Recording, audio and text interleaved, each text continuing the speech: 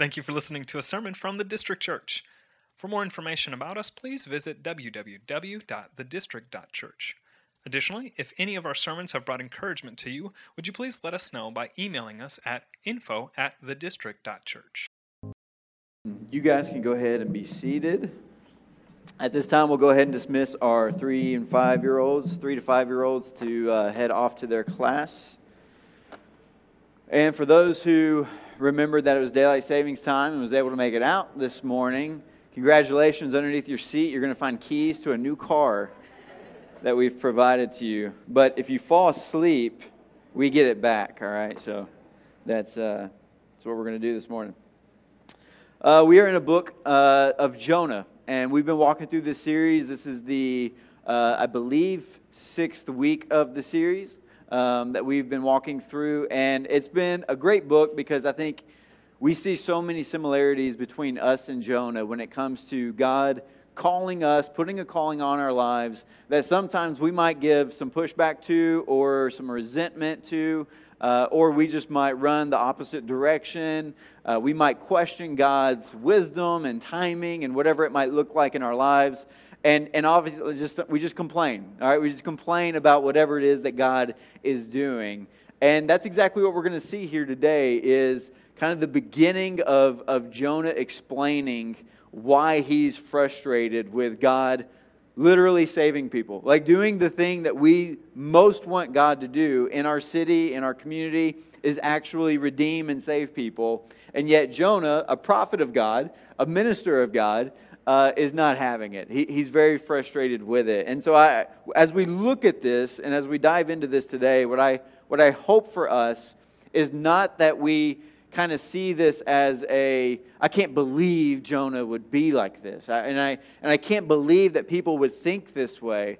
But honestly, I hope that it awakens us a little bit to see the consistencies of our own hearts and our own minds where we tend to land in the same place as Jonah. We might not be as outright and obvious when it comes to resenting what God is doing, but I believe that all of us, to a degree, land in this category when it comes to not participating in what God has called us to do in being ministers of the gospel in our different contexts that we're in.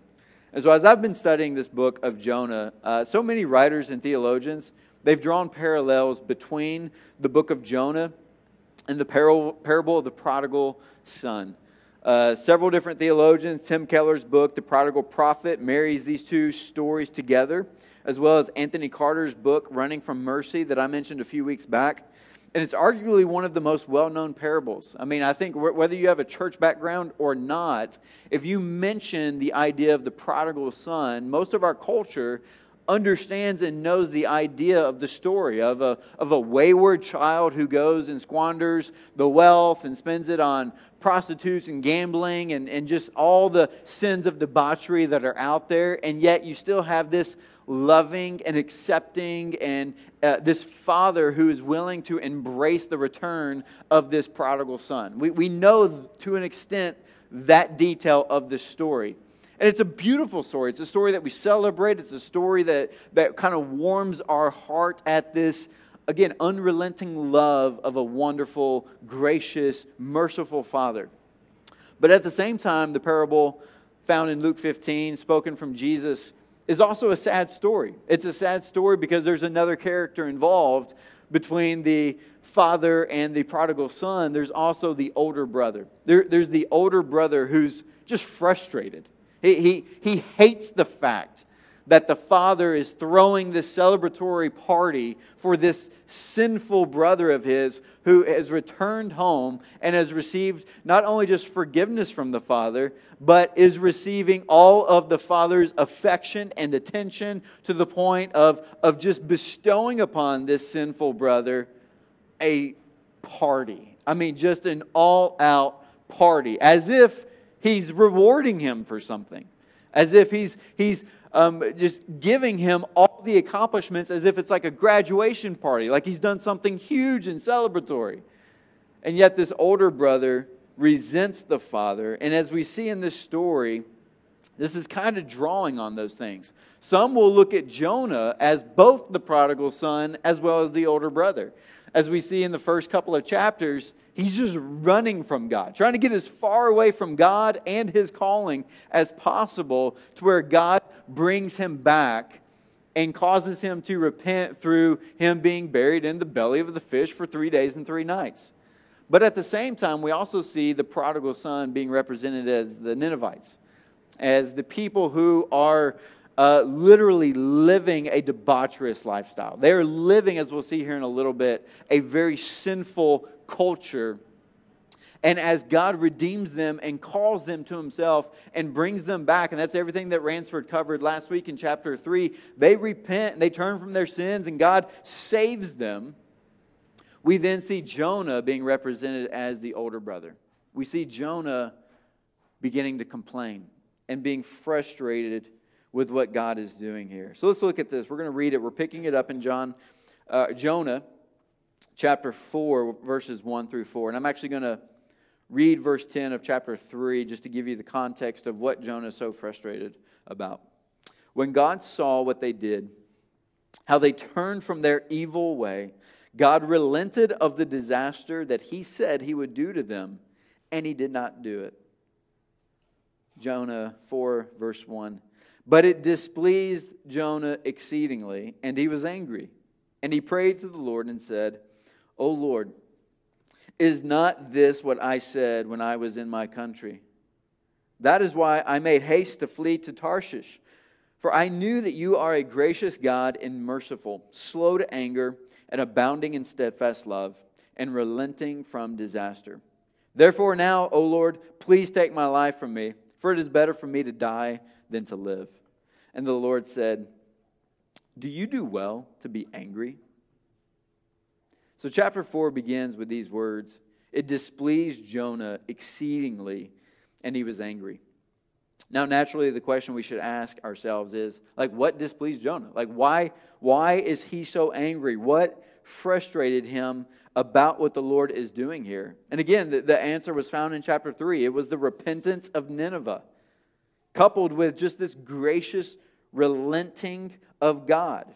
And so these two categories, these two ideas together are what displeases Jonah and just makes him incredibly angry. And the funny thing there is God used Jonah to bring about this great revival among the people of Nineveh. He literally causes Jonah to go into a city and do the very thing Jonah does not want to do, and then saves people Jonah does not want God to save. And so Jonah is at the center of all of this and just frustrated and angry that God would actually do this. And literally is in his complaining, is basically yelling at God saying, I knew you would do this, God. I knew if I were to go into this town, these people that I don't like, that you'll see why here in a minute, that I don't like, I knew if I were to go there, you would do it. You would be gracious. You would be merciful. You would save them. And that's exactly what God did. And so another question is why? Why is Jonah so frustrated with the Ninevites? Why is he so hateful towards them that he would rather God destroy them than redeem them and save them? Well, Nineveh was a great city. It was the capital city of the Assyrian Empire during this time. The Assyrians at the time of Jonah, they were honestly just known as vicious people. According to scholars, the Assyrians cultivated and earned a reputation as just cruel barbarians. We see this in Isaiah 10, 12 through 15. Assyrian kings would boast of their military might and harsh treatment of those they defeated. They would literally impale their victims on spiked poles. They would burn the cities down completely, and they would carry off all of the valuable stolen goods within that city to just wreak havoc and just take and take and take. In our current context right now, they're seen as what Putin's doing. Just taking what's not theirs, invading what's not theirs, bombing children's hospitals for the sake of just doing it because they don't have any other care. So when you look at it in that kind of lens, you would kind of land a little bit on Jonah's side, right? Like you would kind of be like, yeah, those who are wicked deserve destruction. And up until this point, the Assyrians, I mean, they have just been nothing but a headache to Israel. I mean, just enemies of Israel, wanting to constantly try, like barbarians, just take over and destroy it.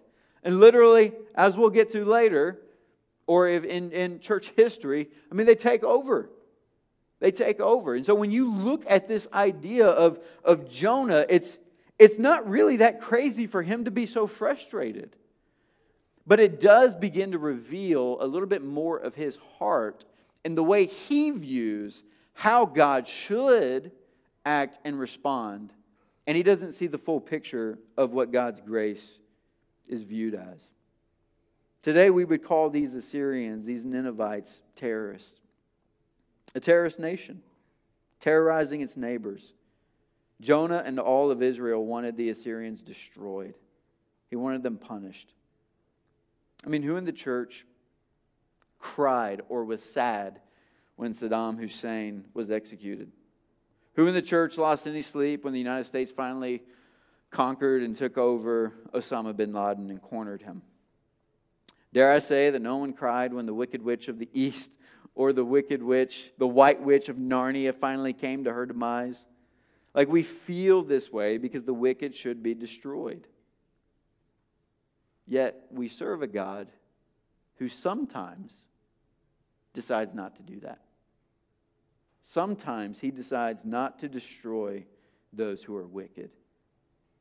Sometimes God defeats the wicked not by destroying them, but by extending grace to them and thus changing them. Changing them. The Apostle Paul is a great example of this. Literally, his journey was on the way as an evil and wicked person to literally go door to door, dragging out men, women, and children who put faith in Christ, who were believers, who trusted in Jesus, who were preaching and proclaiming the resurrection of Christ. He would drag them out, beat them, stone them, imprison them, tortured them for the sake of what they were believing in. And yet, God didn't destroy him. God didn't kill him in that moment. But I want you to feel a little bit of Jonah's resentment here, because that was his response to God saving the wicked. He resented God.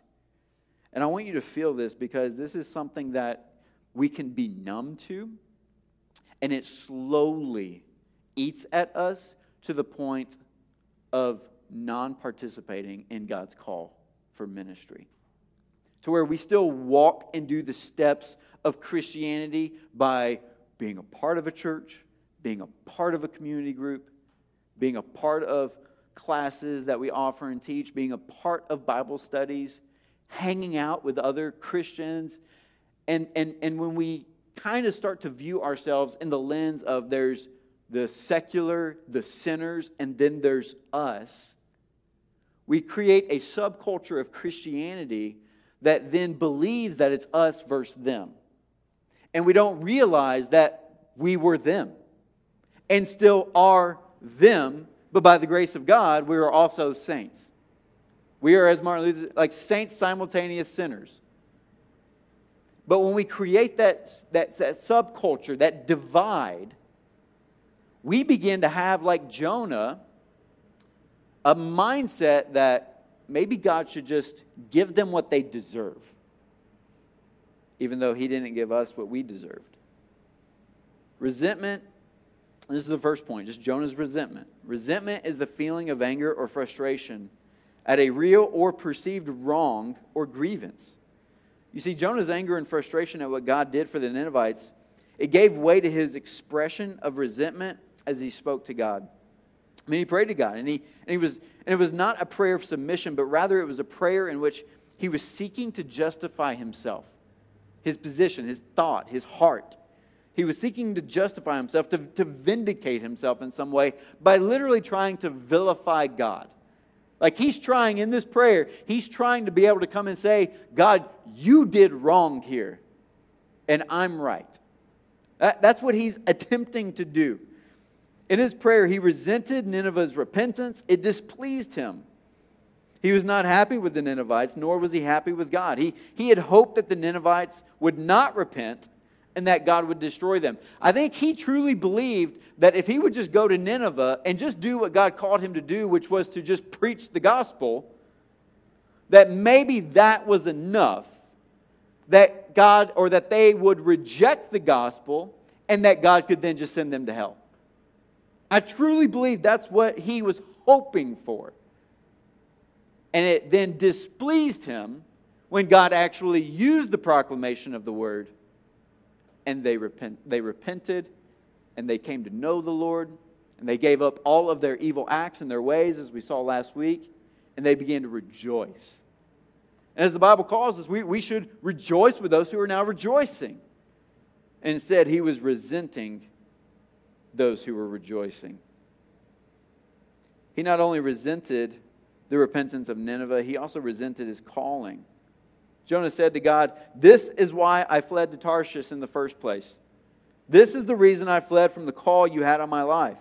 Jonah knew God might save the people of Nineveh, and he wanted no part of it.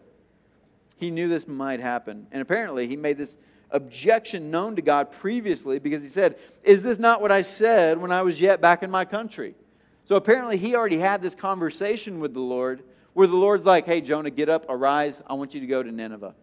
And I want you to proclaim the word there." Apparently, Jonah already had a conversation with him. If I go there, you better not save them. You better not redeem them. You know all the awful things that they do. You know all the sin that they're committing. You know all the, they literally surround us. They're barbarians. They just take. If I go there, you're going to save them. Therefore, I don't want to go there. That's essentially what he's saying here. And is this not what I already said when I was in my country? Did I not say this would happen? Did I not say that you would forgive these wicked people? Did I not say that you would restrain your hand from cutting them off from the face of the earth? Did I not say that? God's agenda was not Jonah's agenda. And Jonah wanted no part of God's agenda. Whatever you're planning to do, Lord, not having it. Buying a ticket, heading to Tarshish. Which, for those who weren't in here at that time, where Nineveh is, in the known world, Tarshish is as far as you could possibly get from it. It's literally on the other side of the known world. That's where Jonah's heart's at. That's where his mind is at. That's where I want to go. Again, never mind that the Bible says we are to rejoice with those who rejoice. Jonah did not want to do that. God had used him to bring joy to the hearts of others, and yet there was no joy in him. Like the older brother in the parable of the prodigal son, Jonah could think only of himself in this moment. He resented Nineveh's repentance. He resented his own calling by God, and consequently, he resents God's grace. He resents God's grace. Jonah remarked, "I knew that you are a gracious God and merciful, slow to anger, and abounding in steadfast love, and relenting from disaster." Like that sounds like a good prayer. Right? Like that's what I hope we pray. Every time we open our mouths and talk to God, that I'm hoping we're this theological. I'm hoping that we're looking at God and we're saying, "You're a gracious God. You're slow to anger. And you're abounding in steadfast love. And you relent from disaster." But Jonah is saying this snarky. He's saying this out of resentment. Jonah knew what God would do if he preached. He knew God would be gracious and merciful towards sinners because God had been gracious and merciful to him. In other words, Jonah here is resenting God for being God. That's what he's doing. He's resenting God for being God. He hated God's merciful and forgiving character when that mercy and forgiveness were aimed at his enemies. He didn't hate it when it was aimed at him or his brothers by blood, his Jewish comrades. But when it goes outside of that, he hates it and he resents it. Jonah's sin here is obvious. He thought he and his people were better than the Ninevites, more deserving of God's grace, if you will. He was evaluating other cultures according to preconceptions originating in the standards and customs of his own culture. What he's really guilty at here is ethnocentrism, which is, if you were, that's just a big umbrella term for coupling in racism, nationalism, elitism, anything that determines I'm better than you. That's what he's sinning in right here and right now. And it's honestly just insanity. This is the second point. Just the insanity of racism. Like during the early days of slavery in the United States, many slave owners who were so-called Christians did not want preachers and evangelists coming around their plantation and preaching the gospel of grace to their slaves. They would literally keep them from being able to come and do this. Slave owners believed that if their slaves believed the gospel and were saved and baptized, they could no longer hold them in bondage as slaves. The redeemed slaves would now be considered brothers and sisters in Christ. They would be considered equal in eyes. Therefore, the slave owners would rather keep the gospel from the slaves and consequently keep them enslaved rather than rejoice with slaves in the gospel of God's grace and freedom as a result. Like, how dark is that? How dark is that? That economic riches are greater than eternal riches. I mean, that's their view here. That's how they were living their lives. These so-called Christian slave owners refused the opportunity, like Jonah, to rejoice with those who would rejoice in God. They would rather have slaves and go to hell than to have black brothers and sisters to rejoice with on the way to heaven. That's racism, and that's insane. That's exactly what Jonah is doing here. The insanity of racism causes one to just grow numb to it. Jonah's racism, his nationalism here, it was inculcated that he was numb to the insanity of it all. And unfortunately, this is what happens to many of us today.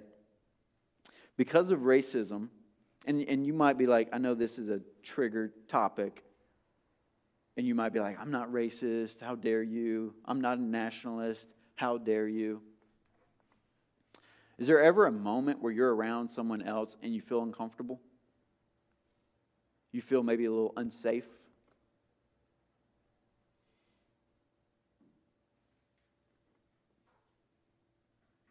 I just want that to sit for a minute. Because it's in us. Every single one of us. It's in us. It's sin. It's sin. And just like Jonah, we can become numb to it. We fail to remember that we are all guilty before the bar of God. And thus the redemption of anyone should be a source of joy for everyone else redeemed. Instead, we regret God's grace for those not like us, as if it means God no longer likes us, like an older sibling jealous of the attention given to a newborn. Like for God to save someone who's different than us, does that mean He no longer loves us as much? Like, that's insane. That's insane. And it sounds crazy because it is. Honestly, this would be like God calling you right now to go and preach to Putin. Do you want him to be redeemed? Do you want him to be saved? Or do you want him to be bombed and destroyed and killed? And guaranteed go to hell? I mean, this is kind of where we have to come to in these terms. That might feel obvious to us, but at the same time, if we're numb to it like Jonah, it's a little less obvious when it's our neighbor next door who's different and makes us a little uncomfortable, makes us even unsafe at times. In the kingdom of God, blessings for one does not mean curses for another. Like for God, there's no partiality. There's no bottom of the well of His grace. The grace of God that abounds for one people group in no way limits or hinders the grace of God's available to others, other people groups. The Bible clearly says that God has from one man made all the nationalities that inhabit the earth. We see that in Acts 17. All of us, every nation, every color, created from one man. Though distinct in our cultures and colors, we're the same. We're the same. Another way the Bible says it is that we are all created from dust. Ecclesiastes 3:20. So consequently, in God's eyes, like your lump of dust is not better than my lump of dust. My lump of dust is not better than your lump of dust. This is just true. This is very elementary. All right? That song, Jesus loves the little children, all the children of the world, red and yellow, black and white. White dust cannot look at black dust and say you are less than. Nor can it say the same thing of red dust, yellow dust, brown dust. All dust needs the cleansing power of God's mercy and grace. Jonah here thought Israelite dust was better than Ninevite dust. And it caused him to resent God. Yet amazingly, this is the good news here, God graciously restrained. That's the third point. You see, Jonah was insolent, he was disrespectful, he was profane in the face of God, and yet God restrained himself. Like, why? Well, like when I look at this story, I'm not frustrated that God saves Nineveh. I'm frustrated that God allows Jonah to continue in ministry. Like, I'm frustrated with Jonah here. Like, I'm angry about this aspect of it. He was profane in the face of God, and yet God restrained himself. Why? Well, the same reason for the Ninevites. God is God. And God was going to treat Jonah once again like God treated the Ninevites. With grace. With grace. Yet Jonah didn't realize it. You see, Jonah knew God. He knew God's name. He knew God's character. He knew the self-revelation of God and that God would not and could not act contrary to who God is. Like, this was not the God of Jonah's imagination. That's not what he's reciting here. Or even the God of Jonah's liking. He's referencing the God who is the Creator God, the God of Abraham, Isaac, and Jacob. This was the God who redeemed Israel out of Egypt and spoke to Moses on Mount Sinai. Like, he's talking to the God that he knows is the God and is even rightly, literally describing God as gracious and merciful and slow to anger and abounding in steadfast love and one who relents from sending disaster. And so even though his heart might not be in line with what he knows theologically, the best thing he can do is just keep reminding himself of who God is and hope that the Holy Spirit does a work in his heart to match the two together. That's the only thing we can hope for in Jonah's case and in our case. Is that we don't imagine God to be something that he's not. But that we rightly understand biblically who God is and who he says he is. And when we're numb to that, pray and just plead for the Lord's grace to come in and step in and bring our affections and our hearts to match what we know. And if you don't know a lot about God, that's where you need to learn. That's where you need to grow in biblical knowledge of who he's self-revealed himself to be. A lot of times people are like, I don't know God. I don't know who he's like. I don't know anything about Jesus. Like, he hasn't told me who he is. No, yes, he has. He has told you, all right? This thing right here is the Word of God. Is inspired by God, breathed out by God, authored by God, through 40 different people and over 60 or in 66 books over a span of 2,500 years.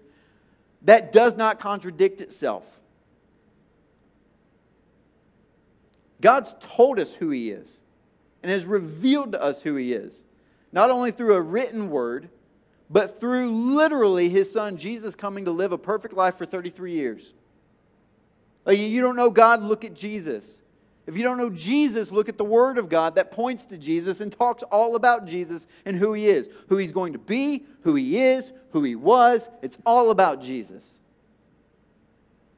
He gives us what we need to know Him.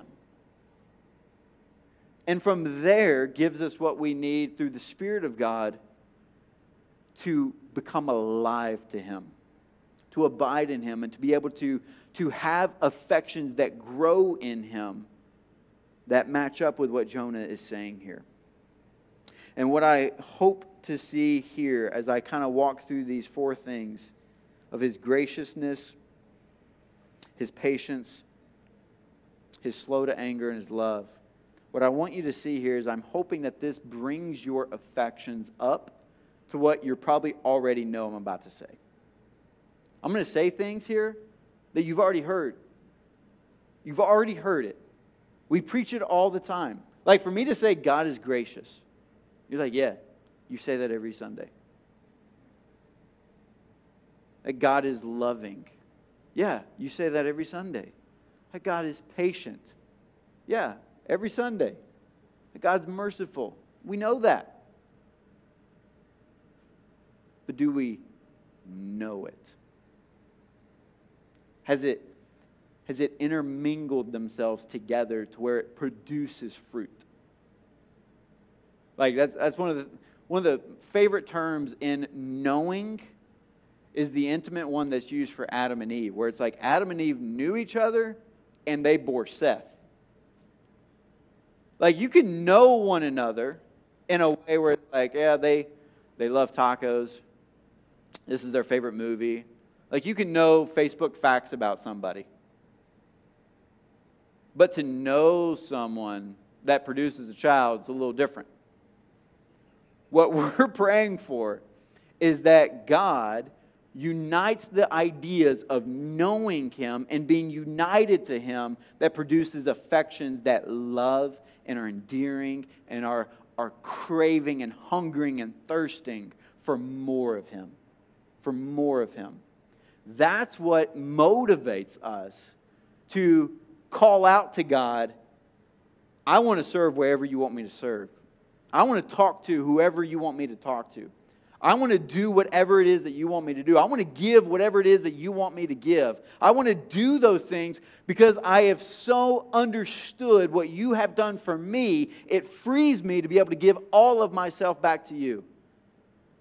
When those two things are not married together, we will tend to naturally bend like Jonah and run from what God is ultimately doing. That's the nature in us. And so my prayer is that, again, we are echoing the same thing that Jonah is saying here. Because what Jonah is saying here is actually not coming from his own just understanding. This is coming from what he knows biblically. He's just quoting Scripture here. This same phrase that the Lord is gracious and merciful and slow to anger and abounding in steadfast love. This is coming from Exodus 34:6, Numbers 14:18, Nehemiah 9:17, Psalm 86:15, Psalm 103 verse 8, Joel 2 verse 13, and as I'll read here, Psalm 145, 8 and 9. The Lord is gracious and merciful, slow to anger, and abounding in steadfast love. The Lord is good to all, and His mercy is over all that He has made. This is the way that basically God told the people, when you describe me, this is how I want you to describe me. This is how I want people to know me.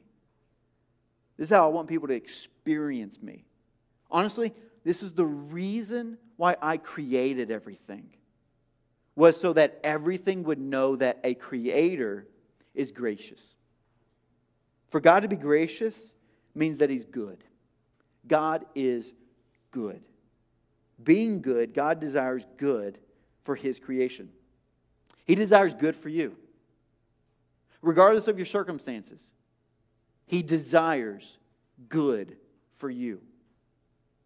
Like that's His heartbeat, is for you to literally be pleased and enjoy God forever. Like that's what God wants for you. He wants you to experience goodness. The psalmist wrote in Psalm 119, verse 68, you are good and you do what is good. Good is God's overall disposition. God is never not good. This is why we say God is good all the time and exactly. It doesn't matter what church denomination or affiliation you've ever been a part of, they all say the same thing. God is good all the time, and all the time God is good. Now, being from a Baptist background, they said it a lot louder than y'all just did, but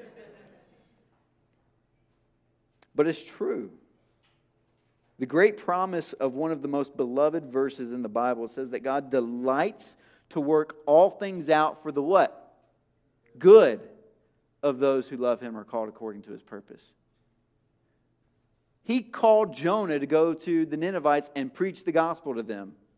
And even that was for Jonah's good. Jonah didn't see it that way. And a lot of times we don't see it that way. We don't see what He's doing and where He's calling us and the circumstances He puts in our lives. We might not see it as good. We're like, well, this isn't good. This doesn't feel good. This doesn't taste good. This isn't great. This isn't working out for me.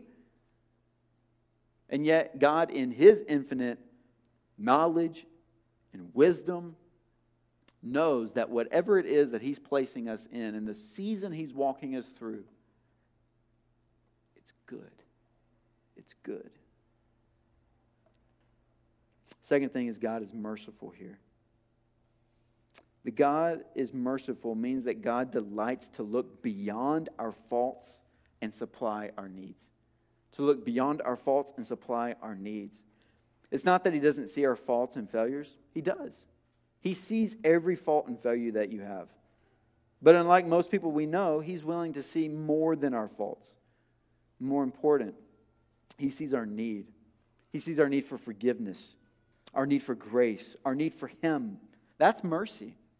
That's mercy. Seeing what you deserve and not giving it to you, but instead giving you what you need, that's mercy. God's merciful. The Bible calls this forbearance. Romans 3:21-26. Listen to this. Just let this pour over you. But now the righteousness, the perfection, the goodness of God has been manifested apart from the law. Although the law and the prophets bear witness to it. Basically right there is just saying Jesus has shown up. All of the Bible has been talking about Jesus. Jesus is being manifested here. The righteousness of God through faith in Jesus Christ for all who believe. It's here. For there's no distinction. All have sinned and fallen short of the glory of God. All right? Every single person is sinful. There's no distinction. There's no one people group has sinned less than this people group, or this individual has sinned less than this one, or this spouse has sinned less than this spouse.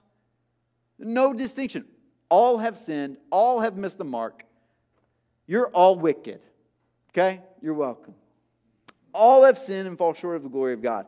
And, good news, are justified, made right, made holy by His grace as a gift through the redemption, that is the purchase, that is in Christ Jesus, whom God put forward as a propitiation, that is a substitution in your place, by His blood to be received by faith.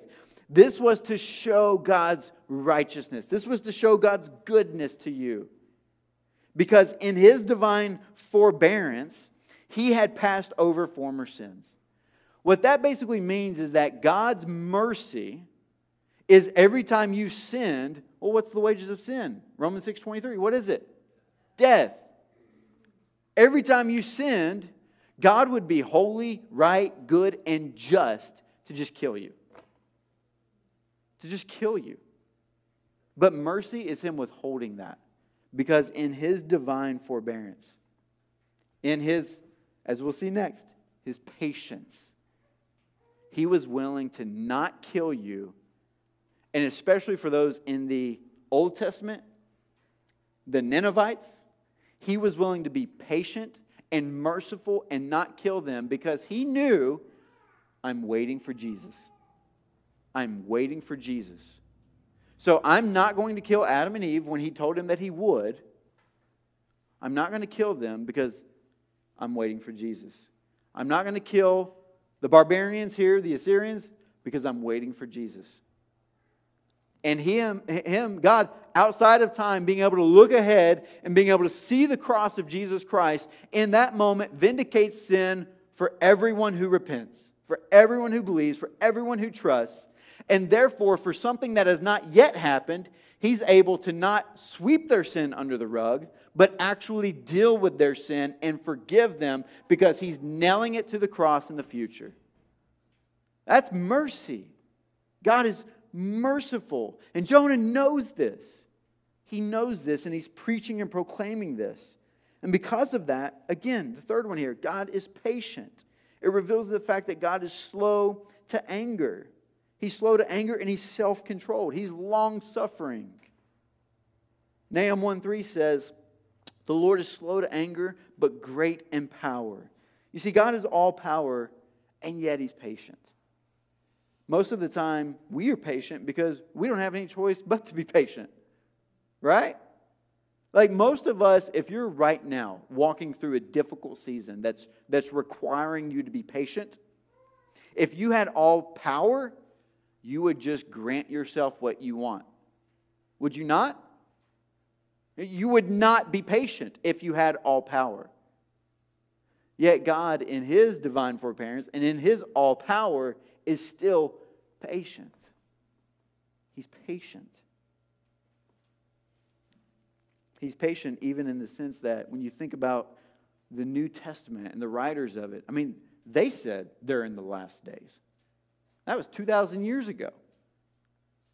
I mean, God is patient in coming to restore all things. Like, that's amazing to me. They were going around, hey, whatever you're doing, just stop doing it. Consider your father and mother, your sister, brothers, just cut off. Like, almost hate them because we're so urgent right now about getting the gospel out because we're in the last days, guys. We're in the last days. Like, if someone, I feel like we're going to get to heaven and they're going to be like, you're 2,000 years behind us? God, why were we so urgent? Why did you force us to go out and do all these things if you were going to be that patient? But again, that's just the goodness of God. In His wisdom and in His knowing of everyone who's going to be born in every single generation, that He's like, I've got people still. I've got people still. I'm going to save those people. And so I'm going to be patient and still allow sin and destruction and war and disease and sickness. I'm going to allow all these things to continue to happen and let sin have its leash because I still have people that I'm going to redeem and that I'm going to save. And even some of those people, you're not going to like it. But I'm still going to do that. Psalm 78:38 puts it this way, yet He, being compassionate, atoned for their iniquity and did not destroy them. He restrained His anger often and did not stir up all His wrath. I just love it. It doesn't mean that God doesn't get angry. He does get angry at times.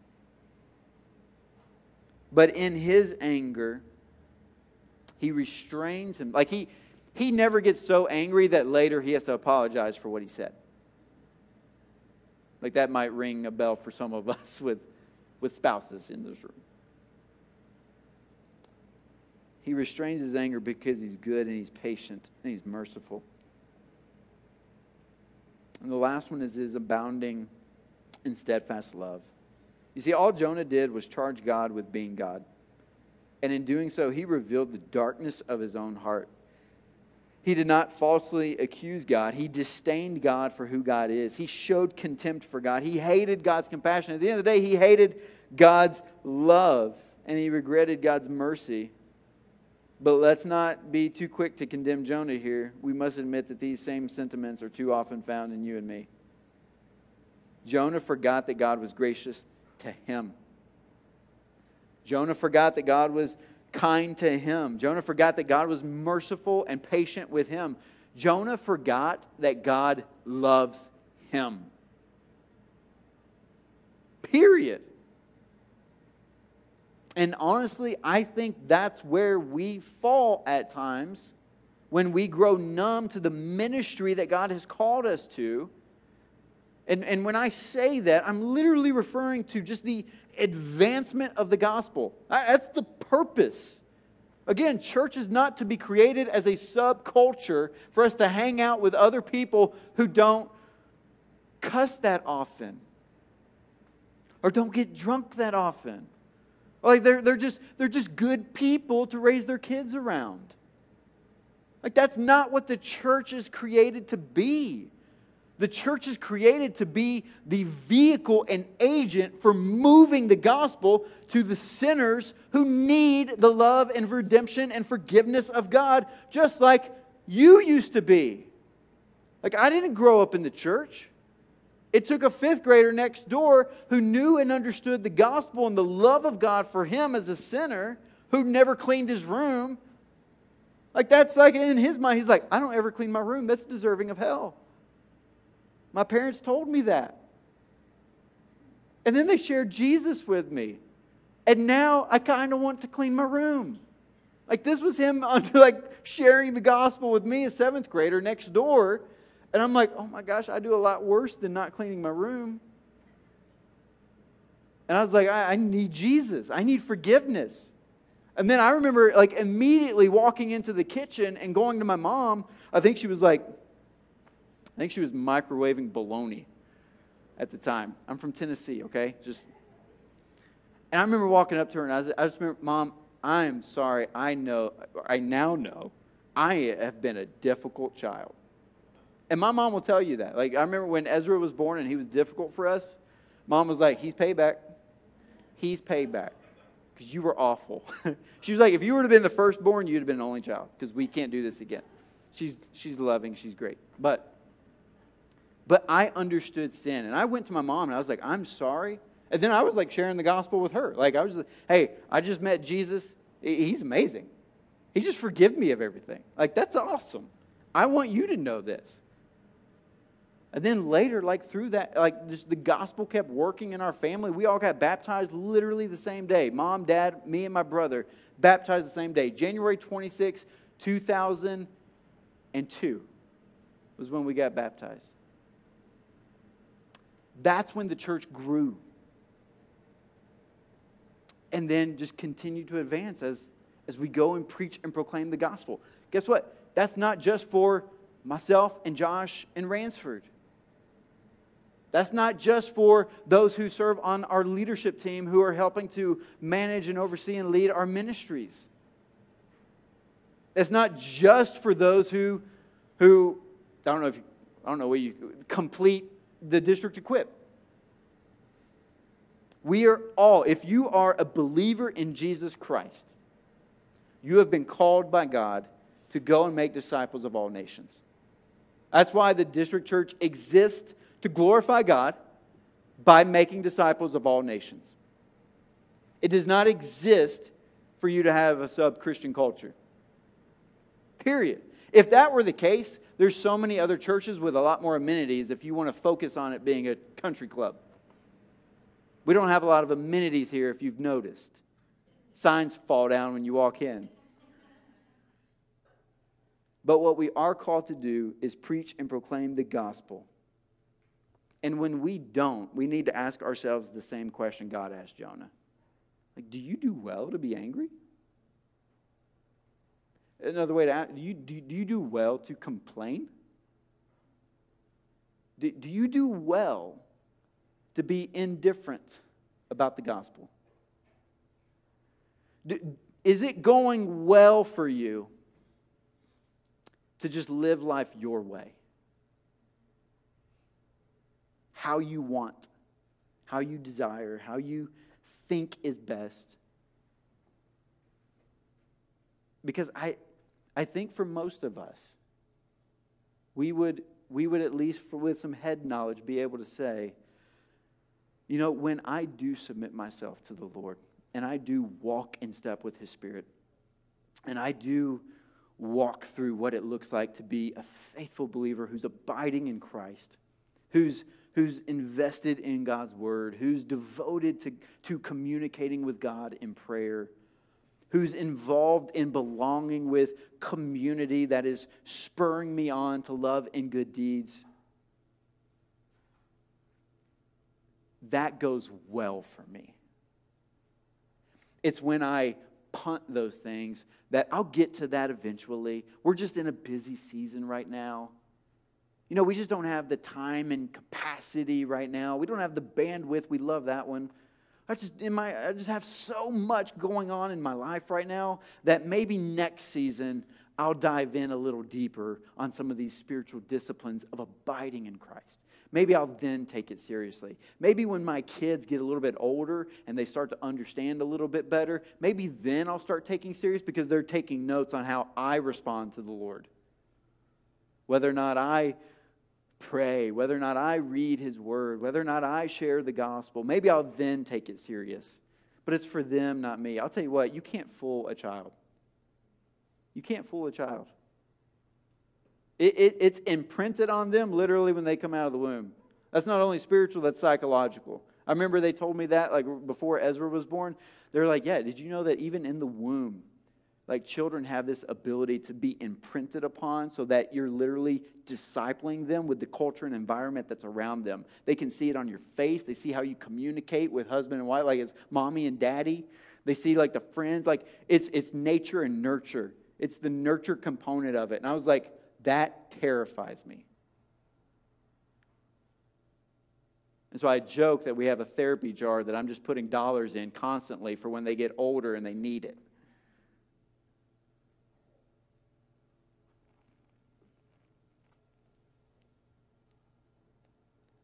God loves us.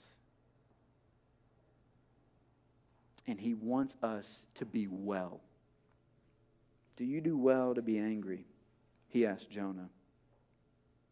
We'll get to Jonah's response next week as he kind of sets up shop in his complaining. Because he at this moment doesn't repent. He doesn't get there quite yet. But for us, it is an opportunity. It is an opportunity for us to look again at the grace of God despite the depths of your sin. To be able to see the goodness of God in your life and all the blessings He delights to graciously bestow on you, though you don't deserve any of them. Then honestly ask yourself, do I really have reason to complain when I look at all the goodness and graciousness of God towards me? I consider the church and the community of the saints that God has placed you in. God's granted you the privilege of being named among His people. Consider the privilege of singing songs of praise and worship, of hearing God's word read and preached, of prayers prayed over you. Consider that despite your sin and disobedience, God has welcomed you into the place where He is pleased to dwell. Like the more you consider what God has done for you, it begins to change your affections. Again, look at Jesus upon the cross. Despised and rejected. Wounded and bruised. The sinless Son of God taking the wrath you and I deserve, purchasing our redemption with the price of His precious blood. And ask yourself the question, is it right for me to be angry? Is it right for me to complain? Is it right for me to be indifferent? Now hear me for a minute. I'm not saying you can't ever be angry or frustrated. I'm not saying that. Or maybe even confused at what God is orchestrating and working out in your life. I was for sure not okay when hearing about Kelsey's diagnosis. I was not okay about that. And I want you to hear it's okay to not be okay. But it's not okay to stay there. It's not okay to stay there. That when you stay there is when that resentment builds. That's when the resentment builds.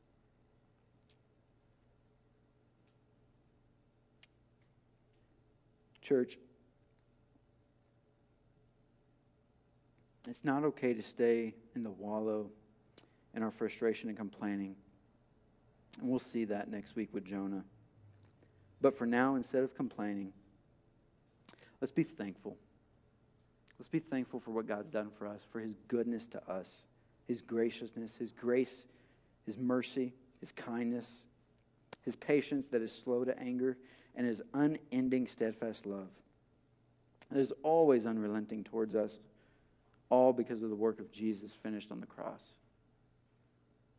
Like, if you ever feel like you want to just complain to the Lord for him doing something that he does, man, just go to the cross. Just look at the cross. It humbles you real quick. That was what you deserved. And yet he took it upon himself to stand in your place. So as we come to this time of communion, I'm going to go ahead and ask you to stand. And for you today, again, you've got the knowledge in your mind of who God is. You know he's gracious. You know he's merciful. You know he's patient. You know he's steadfast in love. But maybe for it to get to your heart today, look at how that plays itself out at the cross. Because Jesus does not exert this knowledge over us in an authoritarian way. He does it in the humble way of saying, I so love you that I don't want you to experience sin and shame and guilt and pain and death. I don't want you to experience that. So I'm going to take it upon myself so that you get to experience the complete opposite. Joy and life and abundance and love and eternal relationship with him that we enjoy way more than anything you possibly can enjoy here on earth. And that's what we celebrate when we come to this time, that this is exactly what God did in order to redeem you, to save you. To save you. So I'm going to pray for our communion. If you don't have the elements, you can go back to the table and grab them. But I'm going to pray for our communion and that we would just come to the Lord at the feet of the cross and just thank him. Thank him. I mean, gratitude is just the fuel that just continues to stir up joy in our lives. So let's pray. Father, we ask right now that you would fill our hearts with the knowledge of what our minds know about your goodness and your grace to us. That you are loving and that you are kind and that you have moved towards us just like you have with Jonah and these Ninevites. That you've moved towards us and you have not destroyed us, but you've restrained your anger and your wrath because you poured it out on Jesus at the cross. And you were satisfied with his sacrifice. And because you were satisfied with his sacrifice and with his bloodshed and the breaking of his body, we do not have to shed our bloods and we do not have to break our bodies. But rather we get to participate with him